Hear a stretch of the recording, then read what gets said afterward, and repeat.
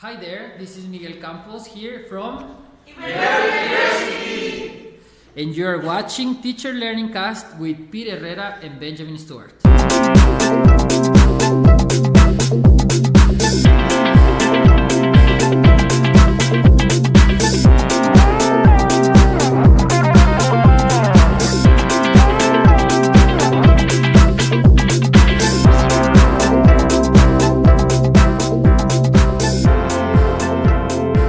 Hello and welcome.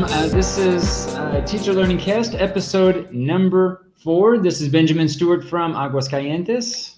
And this is Piri Herrera, also from Aguascalientes, hoping that you are well and getting used to watching us every Saturday, 8:15 in the morning. This cast, which is dedicated to you all, teachers and people that is interested in learning and teaching. You know, a lot of our audience, PD, are English language learners themselves. So you might take advantage, those who are watching and interested in participating in the conversation, even to practice your English, to practice what you know, your experiences. We really want this experience to be as open and transparent and as communicative as possible. So we really want the audience to get involved. We know a lot of our listeners are both in-service and pre-service English language teachers. So we really would like to extend an open invitation really to anyone who wants to participate and be a part of the conversation. You can be part of the conversation by participating in our Facebook page. We have a Facebook page called Teacher Learning Cast. So you can post comments, give us feedback, share your ideas, your perspectives. But also if you want to participate in the live weekly Saturday morning chats that we are conducting now, we really would like to incorporate more people into the conversation.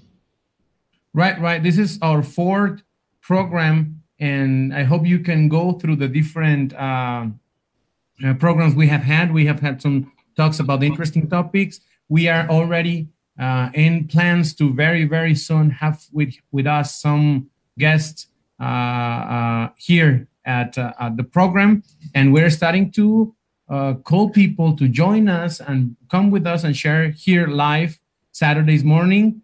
And there are different ways to do it. So you can get in contact by all the means. We have Benjamin Stewart has his own website, and you can have the links in there, which is Benjamin L. Stewart, right? Am I right, Ben?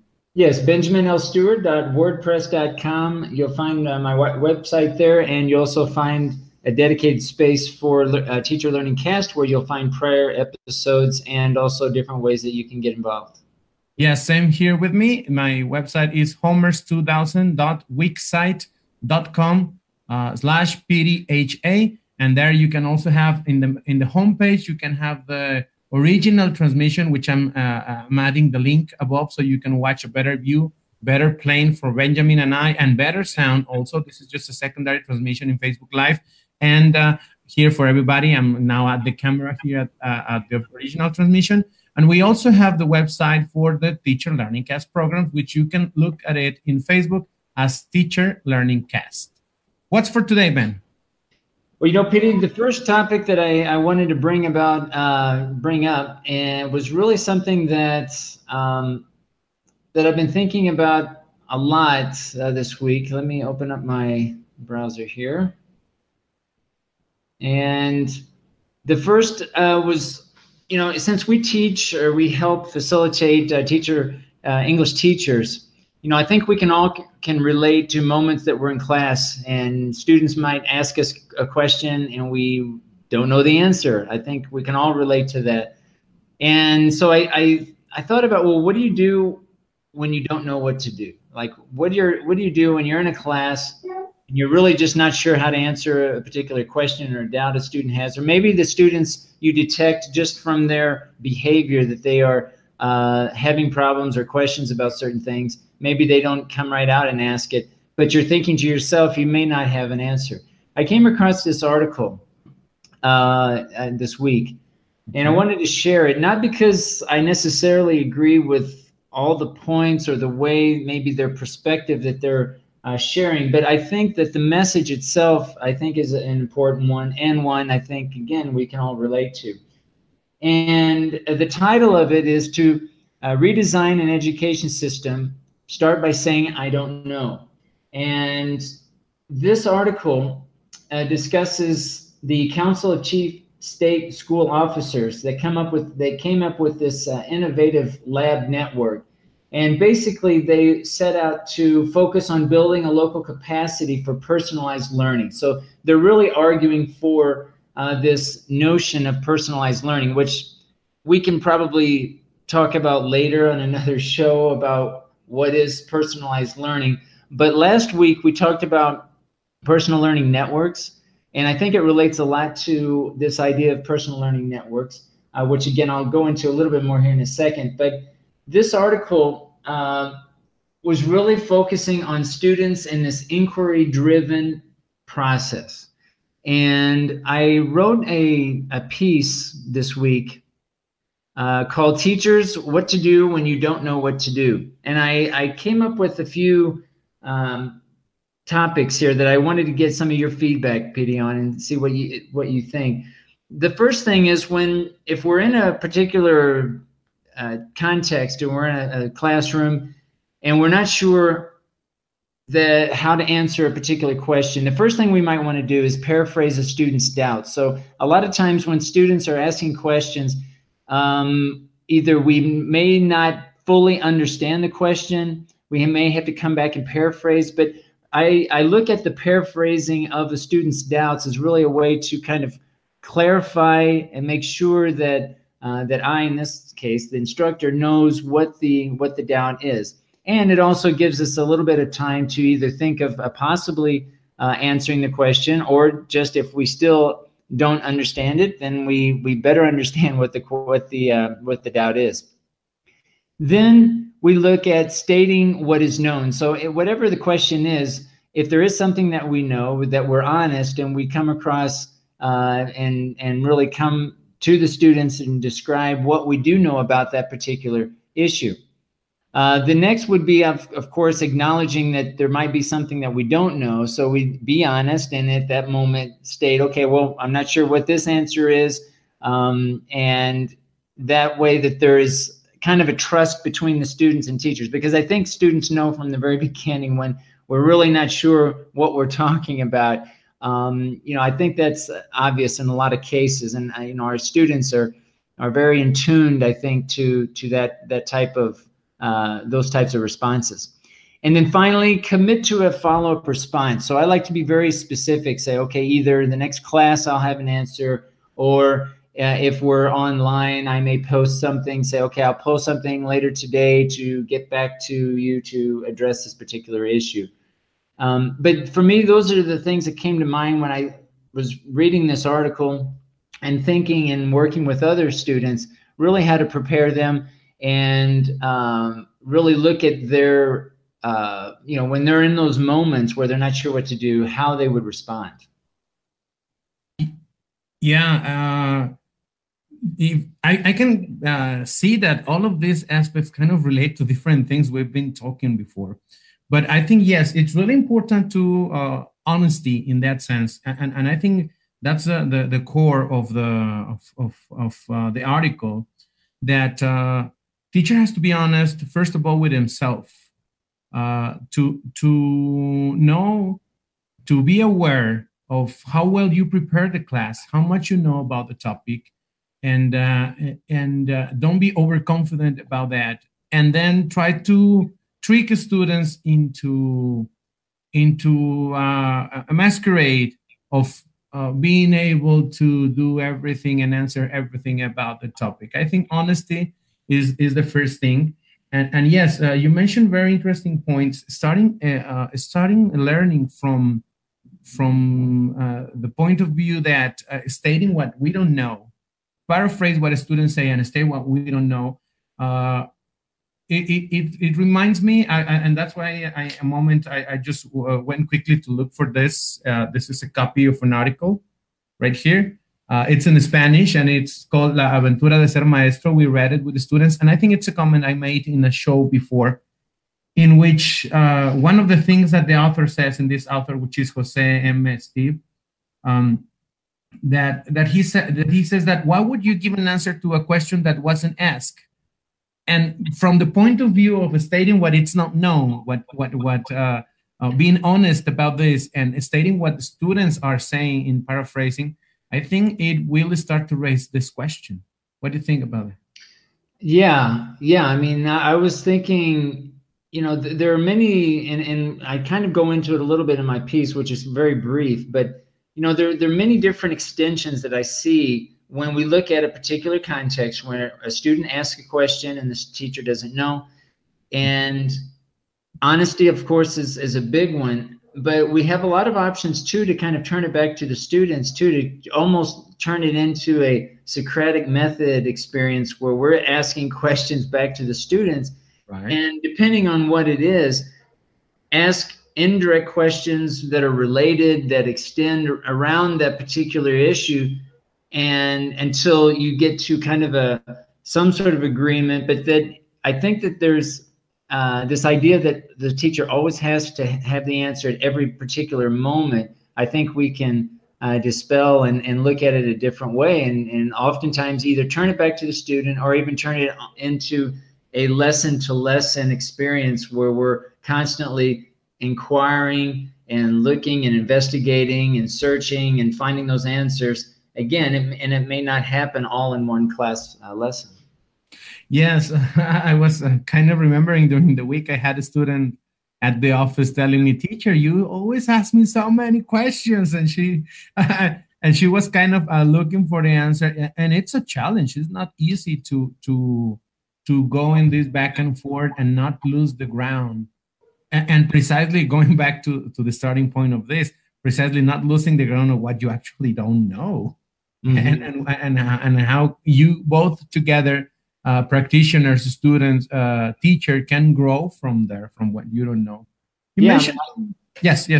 Yeah, I was just going to say, yeah, I mean, turning it into a learning experience, thinking the teacher as a lifelong learner. This relates a lot to the personal learning network, thinking, okay, when I don't know something, how can my personal learning network help me and assist me? Maybe they can't help me at that particular moment in class, but outside of class, of course, you reach out through Facebook, through Twitter, you go online and in some sort of forum, public group that you're part of, and you search out those answers. And if ideally you have a personal learning network that is working and functioning the way you want it to work, then that personal learning network is going to be working for you and be able to help you get those answers in a timely fashion.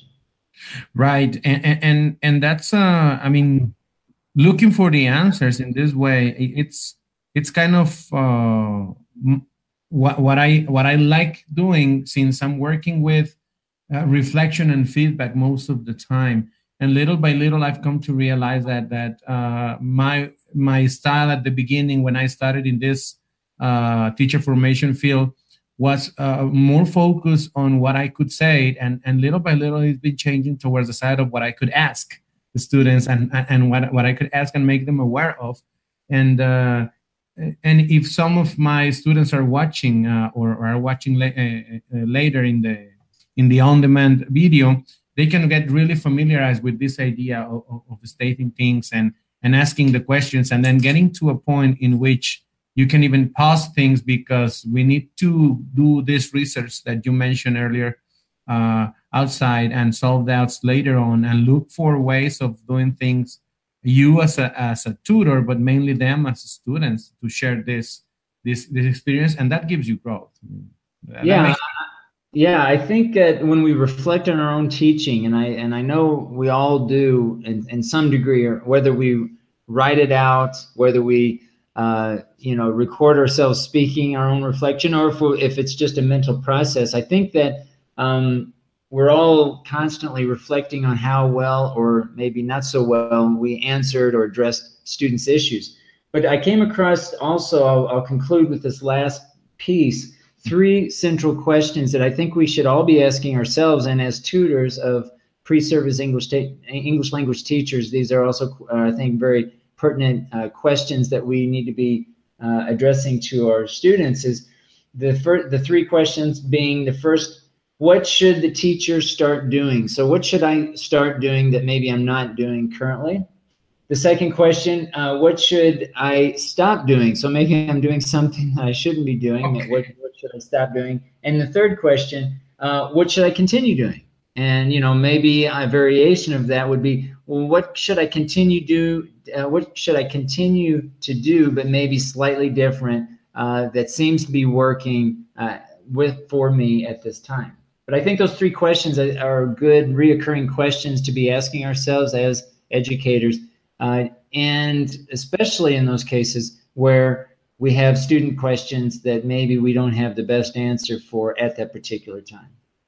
Right. I think these are important questions. I would add the importance of getting into detail as answering these questions, and try to look.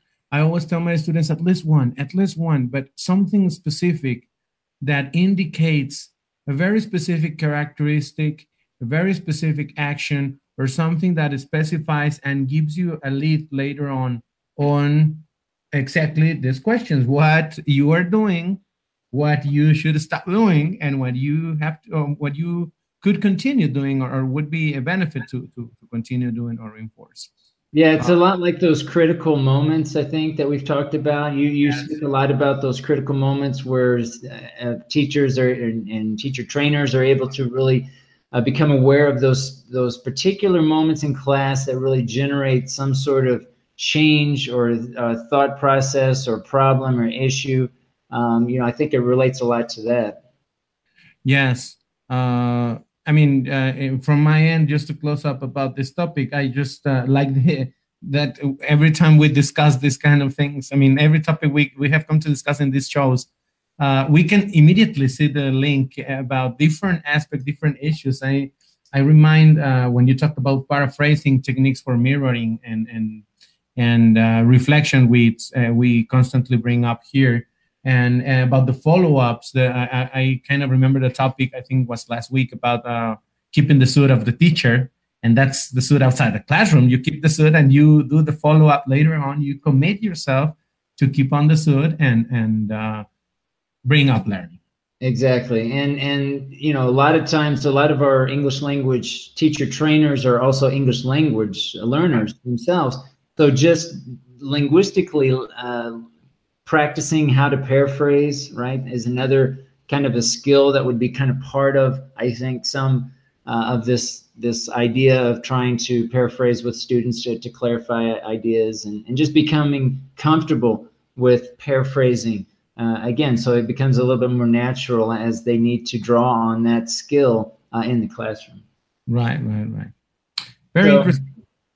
So yeah, we want to remind everyone, if you want to participate, you can do so by accessing our Facebook page, Teacher Learning Cast. It's a public page open to anyone. We really enjoy all the likes and appreciate the likes we've received so far. But let us know how we're doing. Give us feedback. It's all good. We really do appreciate you tuning in and contributing to this. And I think the idea really being trying to create an open learning environment or community where we can all learn from each other. That's really the point of this effort.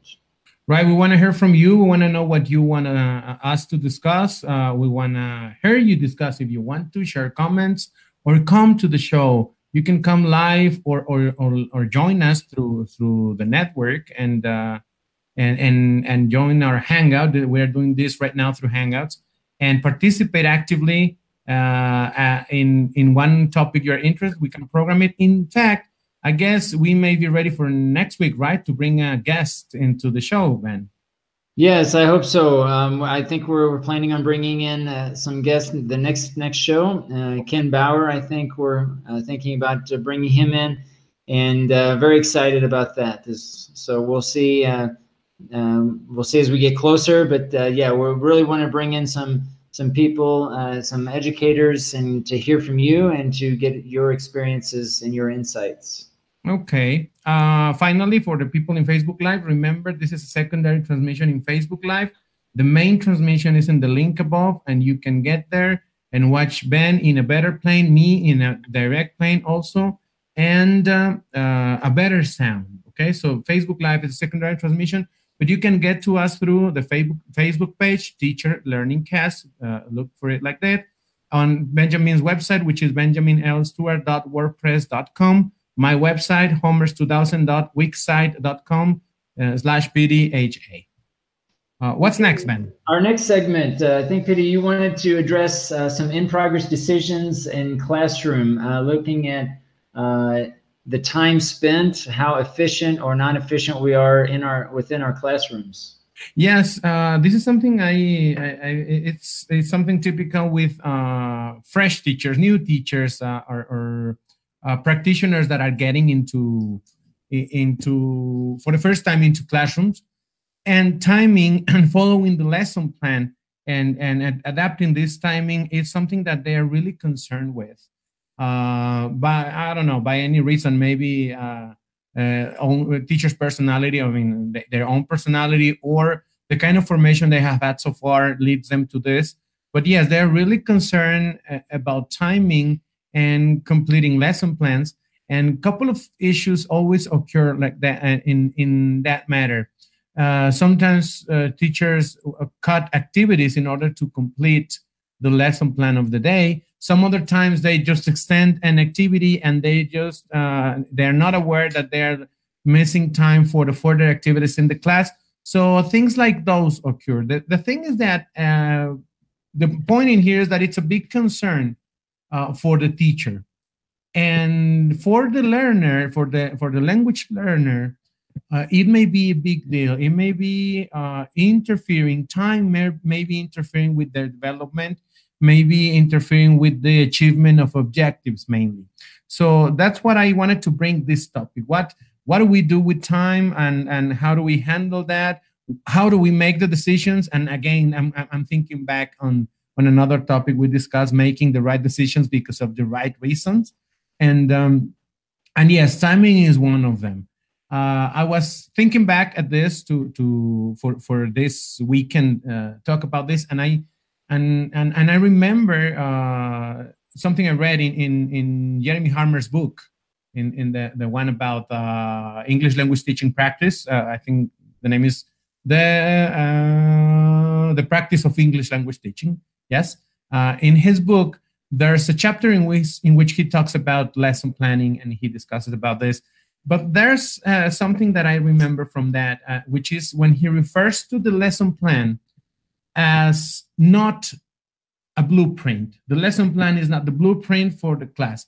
It's more than that. It's a proposal of action. And he takes a look at the lesson plan from that perspective. If I recall well, he kind of explains or gives examples of different kind of lesson plans teachers may design, from notes to formal, very, very official, professional, in-format lesson plans. But bottom line, in any format you use, he refers to it as a proposal of action. And I like that comment in that sense, because it eases, at least in my mind, looking at it from that point of view, it eases a little bit the anxiety of fulfilling these steps of the lesson plan. Now, don't get me wrong. I'm not talking about achieving objectives. I'm talking about, playing with the objectives like it doesn't matter if you don't get it. No, I'm talking about fulfilling the exact steps of the lesson plan in the time plan. And then he makes mention of three specific, well, before going through the three specific aspects, I don't know, Ben, if you have any inquiry about this idea of the timing and the lesson plan. Not yet. Actually, I'd like to hear a little bit more what you're about to say there, and then maybe we can go into it a little bit deeper. Yeah, he mentions three aspects, and those are mainly what I want to share a little bit with everybody. He mentions magic moments, sensible diversion, and unforeseen problems. And those exact moments as critical moments in the classroom to modify our plan or our steps in the lesson plan and make that in progress decision. And obviously for the right reason, as we said last week, making the decisions because of the right reasons. and decide to change lesson plan. And he even talks about totally changing the day's topic or the day's discussion or whatever was going to take place that day. So the first one is the magic moments, and he refers to that as unexpected conversation with the students that automatically, by a magic maybe moment, as he calls it, raises the interest of students to use the language, to practice the language, to know something about the language. And yeah, I get the point why he mentioned that as a magic moment, because it's something that there may be a reason, but there may be 100 reasons why those kind of moments rise. And then magically students are so into it that maybe it's the right moment to get into that specific topic or that kind of a specific practice, instead of just following your lesson plan kind of a step by step. And I kind of look at that aspect as a kind of romantic perception of it, but I like it. The second one is the sensible diversion, when he talks about opportunistic teaching, when students intend somehow, this is not like kind of magical or like the first one, kind of more romantic. This is more like a moment in the class in which students, by some reason, intend to use some features of the language or some aspects of the language or some form of the language in order to convey meaning and get messages through.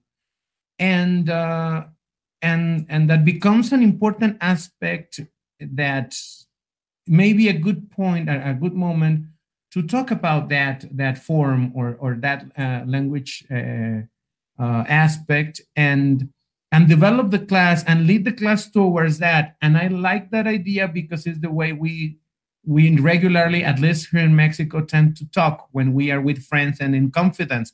You go from one topic to another, and it works well. So this idea of the sensible diversion is taking these chances of leading natural conversations, and then take the advantages that in those natural conversations in which students feel the need of using the language, go and talk about that aspect of language. And the last one is the unforeseen problems. And obviously this is something in which students are taking longer to react, to answer, to cope with the activity, and that they obviously show a lack in the language that is interfering somehow with an action in the classroom. And that's another breaking point in which you can make a decision and maybe stop the activity or stop the lesson plan in your mind and lead the classroom towards another area. Now, those three main moments are the ones that Jeremy Harmon used. But still, the point in here are changing these aspects of the lesson plan and these decisions. Obviously, they have to do with a lot with timing in the classroom and the achievement of objectives. Yeah, I mean, I look at these three. This is really interesting to me. The magic moment, sensible diversion, and unforeseen problems. I really look at it two different ways, and I think they both relate to each other and very, very closely. One is, how do you plan for those three? And then the other part is, how do you recognize, or how do we help teachers recognize those three? Because it's hard to plan for those when we're not really in tune and even aware when those happen. You know, so I think that students need to even have this self-awareness first of what magical moments are, but in, and a real example in their own case. Because I think it's one thing to say, explain definition-wise what it means. Right. And it's quite different maybe than really living the experience and saying, oh, okay, that was a magical moment, or that was a diversion. Yes. We went into a really interesting discussion that I hadn't really planned on. I mean, maybe that's obvious, maybe it's not for maybe some pre-service English language teachers. So I think that the planning, and I'd like to hear your comments, Pity, on this, but it seems like as a tutor of pre-service English language teachers that we would need to kind of help students with the self-awareness through their own experiences about what those three are and how to plan for those kind of at the same time, depending on their awareness of those, but within their own context. Again, I think the definitions are helpful, Yes. but Yeah. really looking and drawing on specific context of teacher trainers experiences, and really pulling out those magic moments, those sensible diversions, those unforeseen problems, and really having them think, okay, did you plan for those? Could you have planned for those? How might you plan for those in the future? Well, exactly. You're making exactly the point I thought when I was reading about this. If we were in an ideal world where we can sit and lead the class as whatever happens, and we are not tied to a program, or we have the freedom to just like in the ancient times, sit down and let's see what we can talk about today, because the bird passed by, we can talk about the birds and the trees, and that would be ideal, right? That would be great. But on the other hand, it's not like that. We have programs and we have objectives to achieve according to each institution. But the point in there, anyhow, and any view you have from one ideal aspect to the reality we live on, is that it requires awareness. Your favorite word, Ben. Awareness on many aspects. In order to work on these magical moments, sensible diversions, and unforeseen problems, you need to be aware of, first of all, the objectives and the plan you have in order to make these decisions, but also about the course itself, the objectives of the course, maybe the further topics, or a broad view, not a very close-minded view of the lesson today, but a broad view of where I'm getting to with all this topic by topic, into a program, into a broad objective. And also experience plays a role in here. I tell my students information, which are going to be future teachers, about improvisation, which is never really improvisation. It has to be when it's required, because, and this is another topic to discuss, because there are many things about to say that, but when it's when you improvise, you don't really improvise. It's something you know from before, you plan before, maybe for another occasion, or something you know well, and somehow you are prepared with that. So it's kind of an improvisation, but indeed, it's something you plan and you have maybe come to master, and that's why you make the decision. And I think these three moments require that more experience and more awareness in a broader view in order to be able to make these kind of decisions. Now, that's the first thing. And the second one, going towards what you mentioned, how do I really identify that this is a moment, that this is a moment I can take advantage of and change the plan of the day? Or let's go to a simple class. How do I know this is a moment in which I can take more time in one activity, and knowing that I'm going to cut the end of the class because I'm spending more time in this activity? So is it worth it or not? And I go back again to the same. It's awareness about a broader view, not just the activity itself and the moment of, oh, they're having fun, or yes, they are giving me answers, or yeah, let's do another round in the game. It's not just the view of the moment, it's a broader view. In this case, can be a broader view of the plan itself and the objectives of the day, or maybe the week's objective, or maybe the course objective, in order to start making these kind of decisions. And I think this is something, yes, as you mentioned, the definitions may help, but it's something that maybe the preparation, and as a broad view, preparation as knowing you have to know more than the lesson of the day about your students and about the course itself. You have to be prepared, at least knowing the objectives beyond the days, and that may lead you a little bit to identify these moments. That would be my opinion in that sense. Yeah, and I think that thinking a little bit more now about some of these particular moments, a magical moment or whatever, we might be able to easily identify when maybe students are on task. We can visually look at their behavior and see, okay, they seem to be really into the task. but we may not know how effective or efficient that task is if later we evaluate them and maybe they don't meet the expectations for the class. They don't meet the objectives. So I think we also need to keep in mind that planning these moments are helpful, they're useful, but we also need to take into consideration the evaluation of our students in conjunction with these moments together. And again, maybe these are separate items, the separate phenomena. Sometimes we'll assess our students at a different day or a week later, and then we look back and say, well, we thought they were on task, but maybe they didn't get what we wanted them to get out of the experience. So I think that it's complex. It's very kind of a global, holistic type of view, I think, is required for looking at really trying to identify these particular moments. But I think it's very important really to try to at least plan for these as best we can. And as we get more experience, I think, teachers become better at trying to create those environments where magic moments happen and so on. But there's one last thing I wanted to ask you about, PD, and it's kind of related to this, but maybe not directly. But what happens when students, especially teacher trainers, they realize that an activity just is not working, right? And what do they do, and how, and do they even, or should they even, can they even plan for those moments? I mean, because I guess the assumption is first that the activity that they're planning on is going to work, right? But then they get into it, maybe it's just a complete flop. I mean, I'm speaking from experience. It happens to all of us.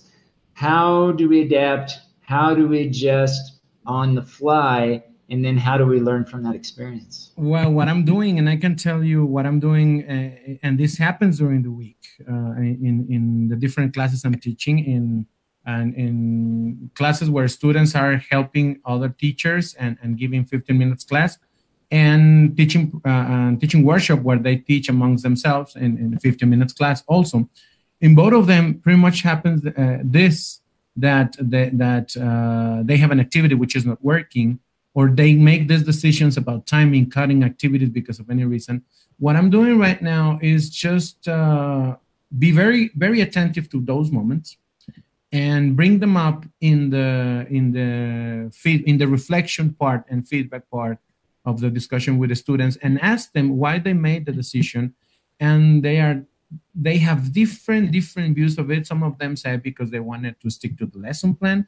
Some others said because they were having fun. Some others said because they were giving me answers and I wanted to practice it one more time. So what I do there is that we reflect together, and I try to work along with the student in order to ask and answer questions that lead us to identify how productive was for that precise moment to cut on enlarge one activity. And I think that may help them a little bit in the future to identify what's going on, because sometimes they say, I felt the students were not really participating, but sometimes they were not participating as the teacher thought in his or her mind, but they were actually participating and the activity was productive, but not as a teacher, not in the way that the teacher expected them to be shouting and screaming maybe, or something, or the other way around answering, but they were when we have this reflective moments with the whole group, in especially in teaching workshop, even students sometimes, when the teacher himself says something, I thought this was happening, students themselves come and they say, no, we were actually enjoying that moment and we were answering. The thing is that we needed a little bit more of time of thinking, or things like those, you see. So bottom line, and summing up the answer to that question is awareness, like reflect on that and go to the specifics. Why do you think something was effective or non-effective? Cutting or enlarging a class, did that work or not work? Why, and what specific characteristics of it made it work or not? So they can start to make their own decisions in the future, because I don't think there's going to be a right formula. I just want to wrap up very, very quickly, Ben, because I wanted to show you a couple of a blog that I found that may help a little bit on this idea of timing. Can you see my screen now? Yeah. Yes. All right. This is T is for time. This is a blog from Scott Thornbury, from a teacher from New Zealand. He's got a lot of topics in it's, I suppose it's from this book, which is the new A to C of ELT. And he very quickly in here, I'm just going to scroll down so you can see, he's got a very short comment on T is for time, and he's got kind of a summary and 8 advices to make time efficient, and it comes to agree with what you were saying in some of the aspects, so you can you all can go back to it later on and look at it. But for example, number 3, in the recommendation number 3, it says evaluate an activity in terms of the likely language production it will generate against the time it will take to set up. If the payoff is small, ditch the activity or think of a quicker way of setting it up. So pretty much the 8 steps, I'm sure if we go through all of them, we're gonna have a lot to talk about. And some of them, some of the aspects we have already talked about. The other one that can be an example is number 5. It says, set for homework, and that was interesting, and I'm just gonna read it and leave it there. Set for homework those activities such as readings, listening, and doing grammar practice exercises that may otherwise cut into classroom time that could more usefully be spent speaking, right? That's his point of view in that sense, but it's kind of interesting and it's very short. So there's the link, and we're going to have it, I suppose, somehow in the video on demand, so you can get to it. And from my end about this topic, we can go on and on, but I think for today in this topic would be enough.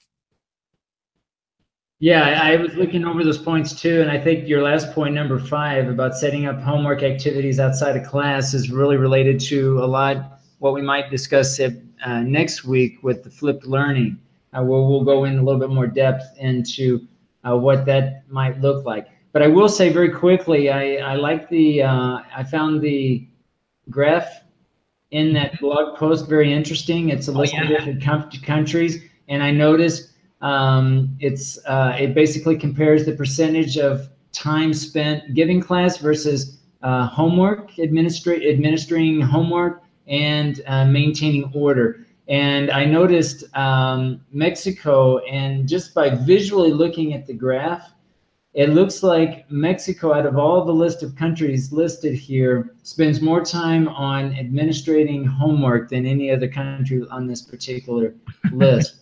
Yes.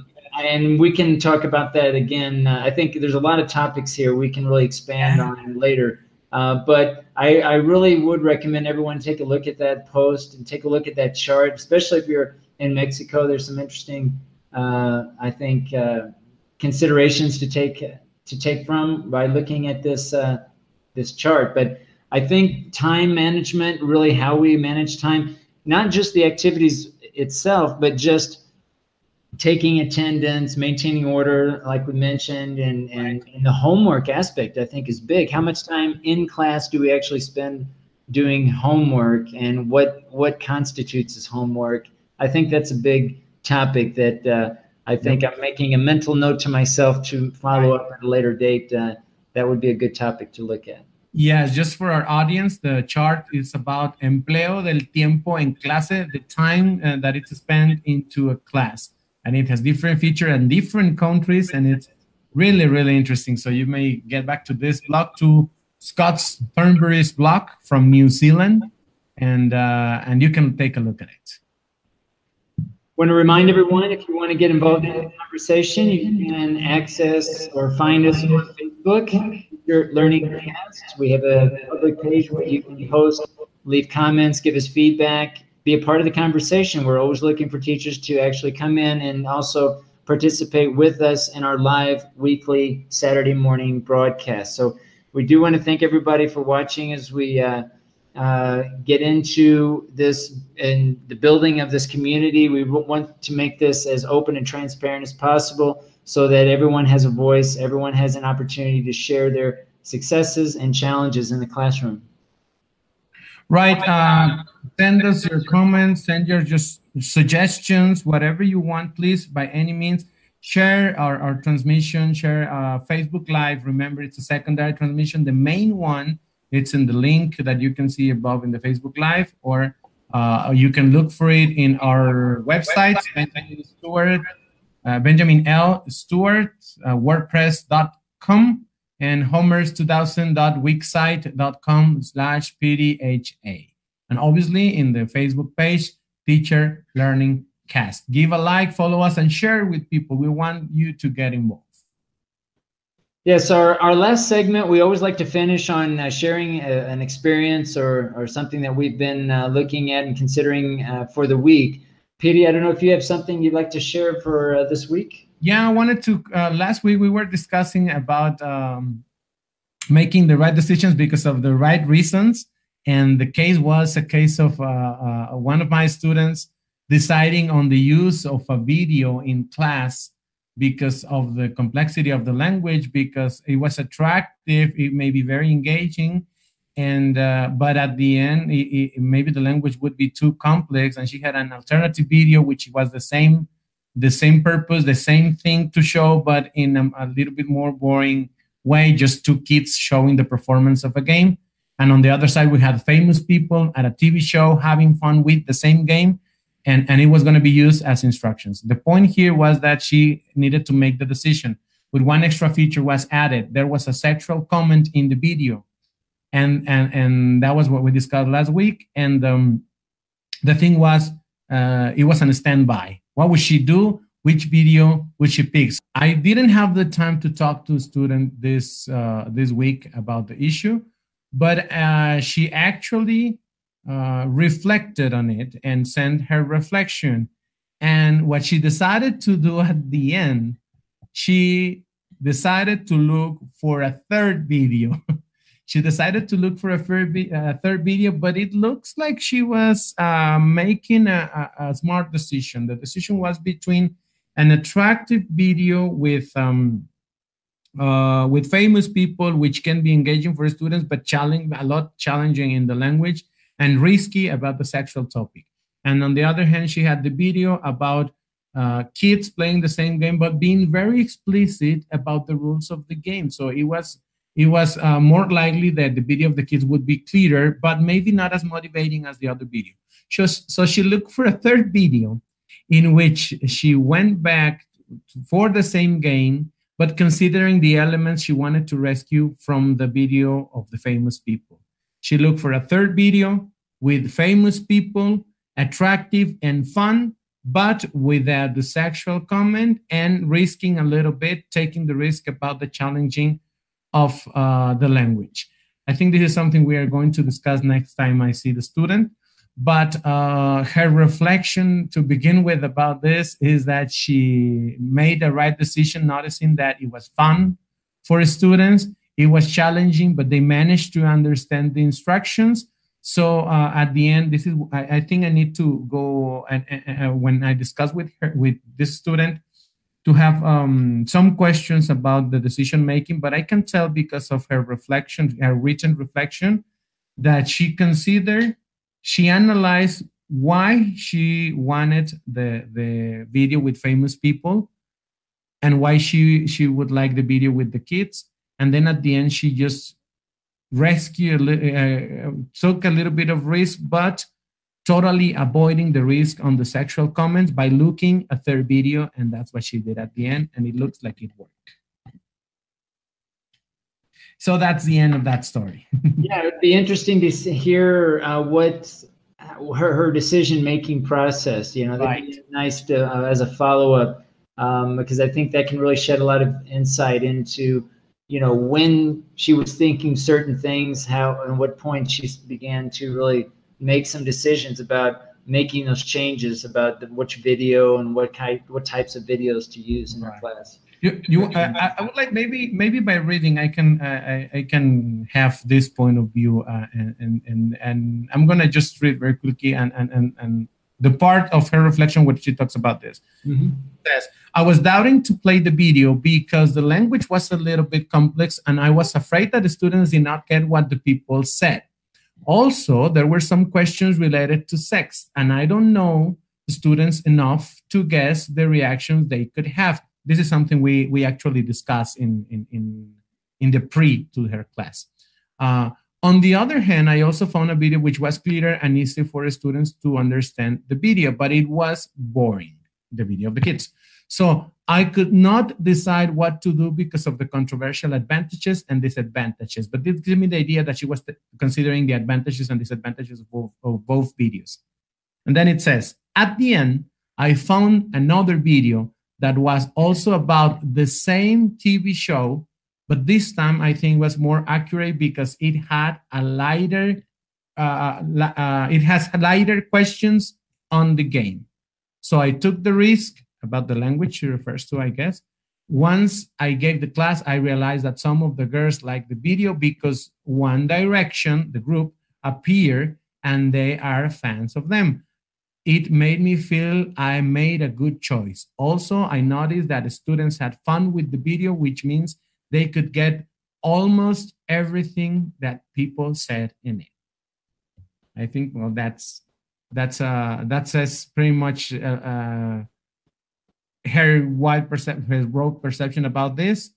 Maybe a couple of questions would get us into the detail of the thinking process. Yeah, very interesting. I'm just curious, when she said that she didn't know the students that well, how long or how much time or contact did she have with the students at that point? They've been in that practice for 4 weeks, but she meets them once a week, I guess. Okay. So yeah. That's why, and that's why that's one of the issues that came up when we were looking at the lesson plan and making the decision of the video. By these questions back and forth, she brought up the aspect about the sexual questions, and then she actually wanted me to make the decision and asked me like, should I bring it or not? And I just asked her, do you think your students can cope with it? And she was like, well, I'm not sure. And then the following question is, how well you know your students so that you can make that decision. Just think about that. And that was the end of the feedback that day. And it seems that I like the idea that she even took the advantages that she wanted from the videos and looked for a third one. Yeah, I think it's insightful that she realized that she felt she didn't know the students well enough really to do that. How old were the students? They are teenagers. That's why about the sexual comments. They are teenagers and in an English course, and I don't quite not remember well the level, but yeah, the thing is that they go there as observers most of the time, and they just teach 15 minutes a week. So she has taught in this group. She has taught only twice, and I think this was the third class she was going to give. Well, the third 15 minutes of class she was going to give. Yeah, I think it's important really to have that close relationship between the teacher and students, especially in certain hot topic items that you want to bring into the class. I think, but yeah, that was interesting, very interesting. Right. So that's from my end for today. I don't know, Ben, do you have any experience or anything you want to share? Sure, I'll share something here very briefly. This really relates a lot to your segment, Piri, talking about time management and really trying to keep students on task. And one thing I wanted to share is an experience I had with a writing course, and trying to keep them on task. And since every student is different, a lot of them will progress at different rates. I use a Canvas and a learning management system where you should be able to see here, I have different modules, and the modules are per week. And so each week they'll have a list of different documents to consult and also different assignments to do. So one of the ways that I try to keep them on task as much as possible is I try to provide a little bit of flexibility in the due dates. I have due dates specified for each assignment, but typically students will go at their own speed, so they will upload and complete assignments at different times. So what I'll do is, I think this was earlier this week, I had students working on various different assignments at different times, because they were all at that particular point at different stages of their development. So because all of the students are using Google Docs, which is a shared document that I also look at and leave comments on, I basically leave feedback through Google Docs and through Canvas, through where they actually upload their assignment. So students really have a lot of options. I think my point I want to make here is that students are going at different rates. At any given day, there might be 2 or 3 or maybe more assignments or things that they're working on at any given time. They can choose what kind of feedback that they want to receive, I should say, whether it's in Google Docs, whether it's face-to-face. Some students prefer face-to-face in class, where we meet every day. Some students will come by my office, of course, to receive feedback, and some students will send email. They like to receive feedback outside of class when they're working on their work outside of class. So I think one of the things I just wanted to focus today in is looking at how technologies, in this case Canvas, a learning management system, Google Docs, even simple email, can be used with the face-to-face class that I have in ways that students have really a different, they can really personalize their own experience in the way that they are progressing throughout the course. Of course, we have certain milestone dates that everyone needs to complete certain topics, certain assignments, but I try to leave enough flexibility in so that students can, again, work at their own space, and especially with the writing skill, which is very demanding cognitively, and it's linguistically, it's very a demanding skill. I see that, that's, I think, very important to have them have that flexibility, and so that they're developing at their own rate, right? But again, we have to try to adhere to certain dates, and I think the Canvas platform especially helps in that regard, because we have different modules per week with dates, and then each corresponding homework has a due date. So that's basically what I wanted to share. Nothing too specific here, but just generally speaking, from a global classroom experience, trying to find ways that students can be engaged as much as possible. I try in class not to speak too much. I try to give them class time in each class where they're doing something, whether they're working individually or in pairs or in groups. But that's been my approach, and wanted to share that with you today.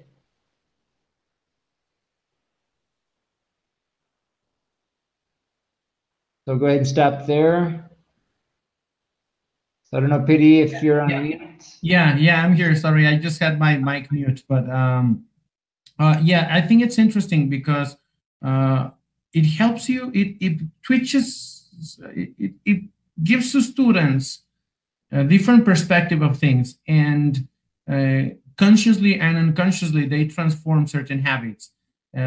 Since I've been using platforms to call for papers for students' works and things like those, and such things like you are showing us that you do, students are getting used to not doing things at the end. I remember when we used to ask them in paper to deliver portfolios in paper, hard copies, they would tend to leave a lot of things to the end of the semester, or formats, or things like they would take long doing in the last minute, the last day, and then the delivery day, using it for going to find a binder, put it all together and organize it.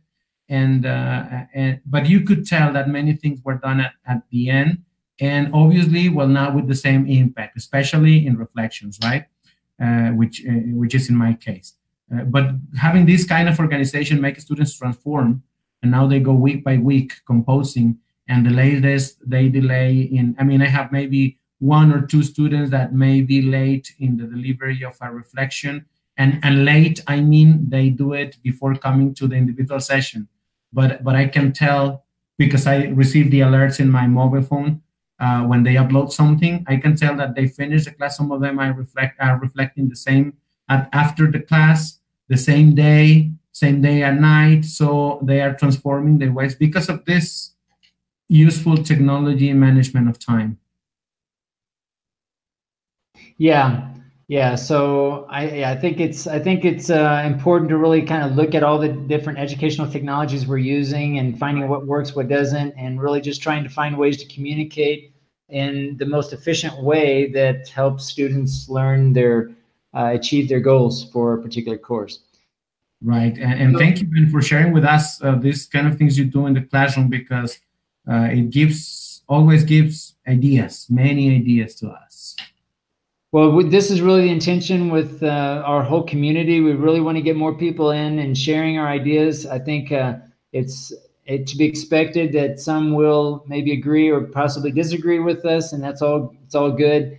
We really want to have this space to offer teachers, both in-service and pre-service English language teachers, to have a space to share opinions, diversify their ideas, and really just learn from each other. So we want to thank everyone for listening. Remember, you can contact us through Facebook. Teacher Learning Cast is a public page. You can leave comments, give us feedback, let us know what you'd like us to talk about in the future. We can certainly revisit certain topics if you want to be part of the conversation, something that we've already talked about. We try to record all of our sessions and make those available so that you can also have a repository of information there as well. So thank you again for listening. And Pity, I don't know if you have any closing statements. Thank you, everybody. Please leave comments, and not only on this show, you can go back to look at the videos of the previous shows, and you can leave comments about whatever, and you can give us suggestions if you want to come and participate with us, or if you want to join the Hangout to participate in exploring a topic and having this kind of talks with us. Let us know, and we can arrange a date, because we are planning to start hopefully next week with more people joining us and sharing with us. So Ben, that's it for the day, right? Yes, I think we'll go ahead and stop there. We try to keep this around an hour or so. And again, we want to thank everybody for tuning in, both live in the live session and also the recordings. Thanks a lot, guys, and we'll see you in the next broadcast. Bye. Keep on learning.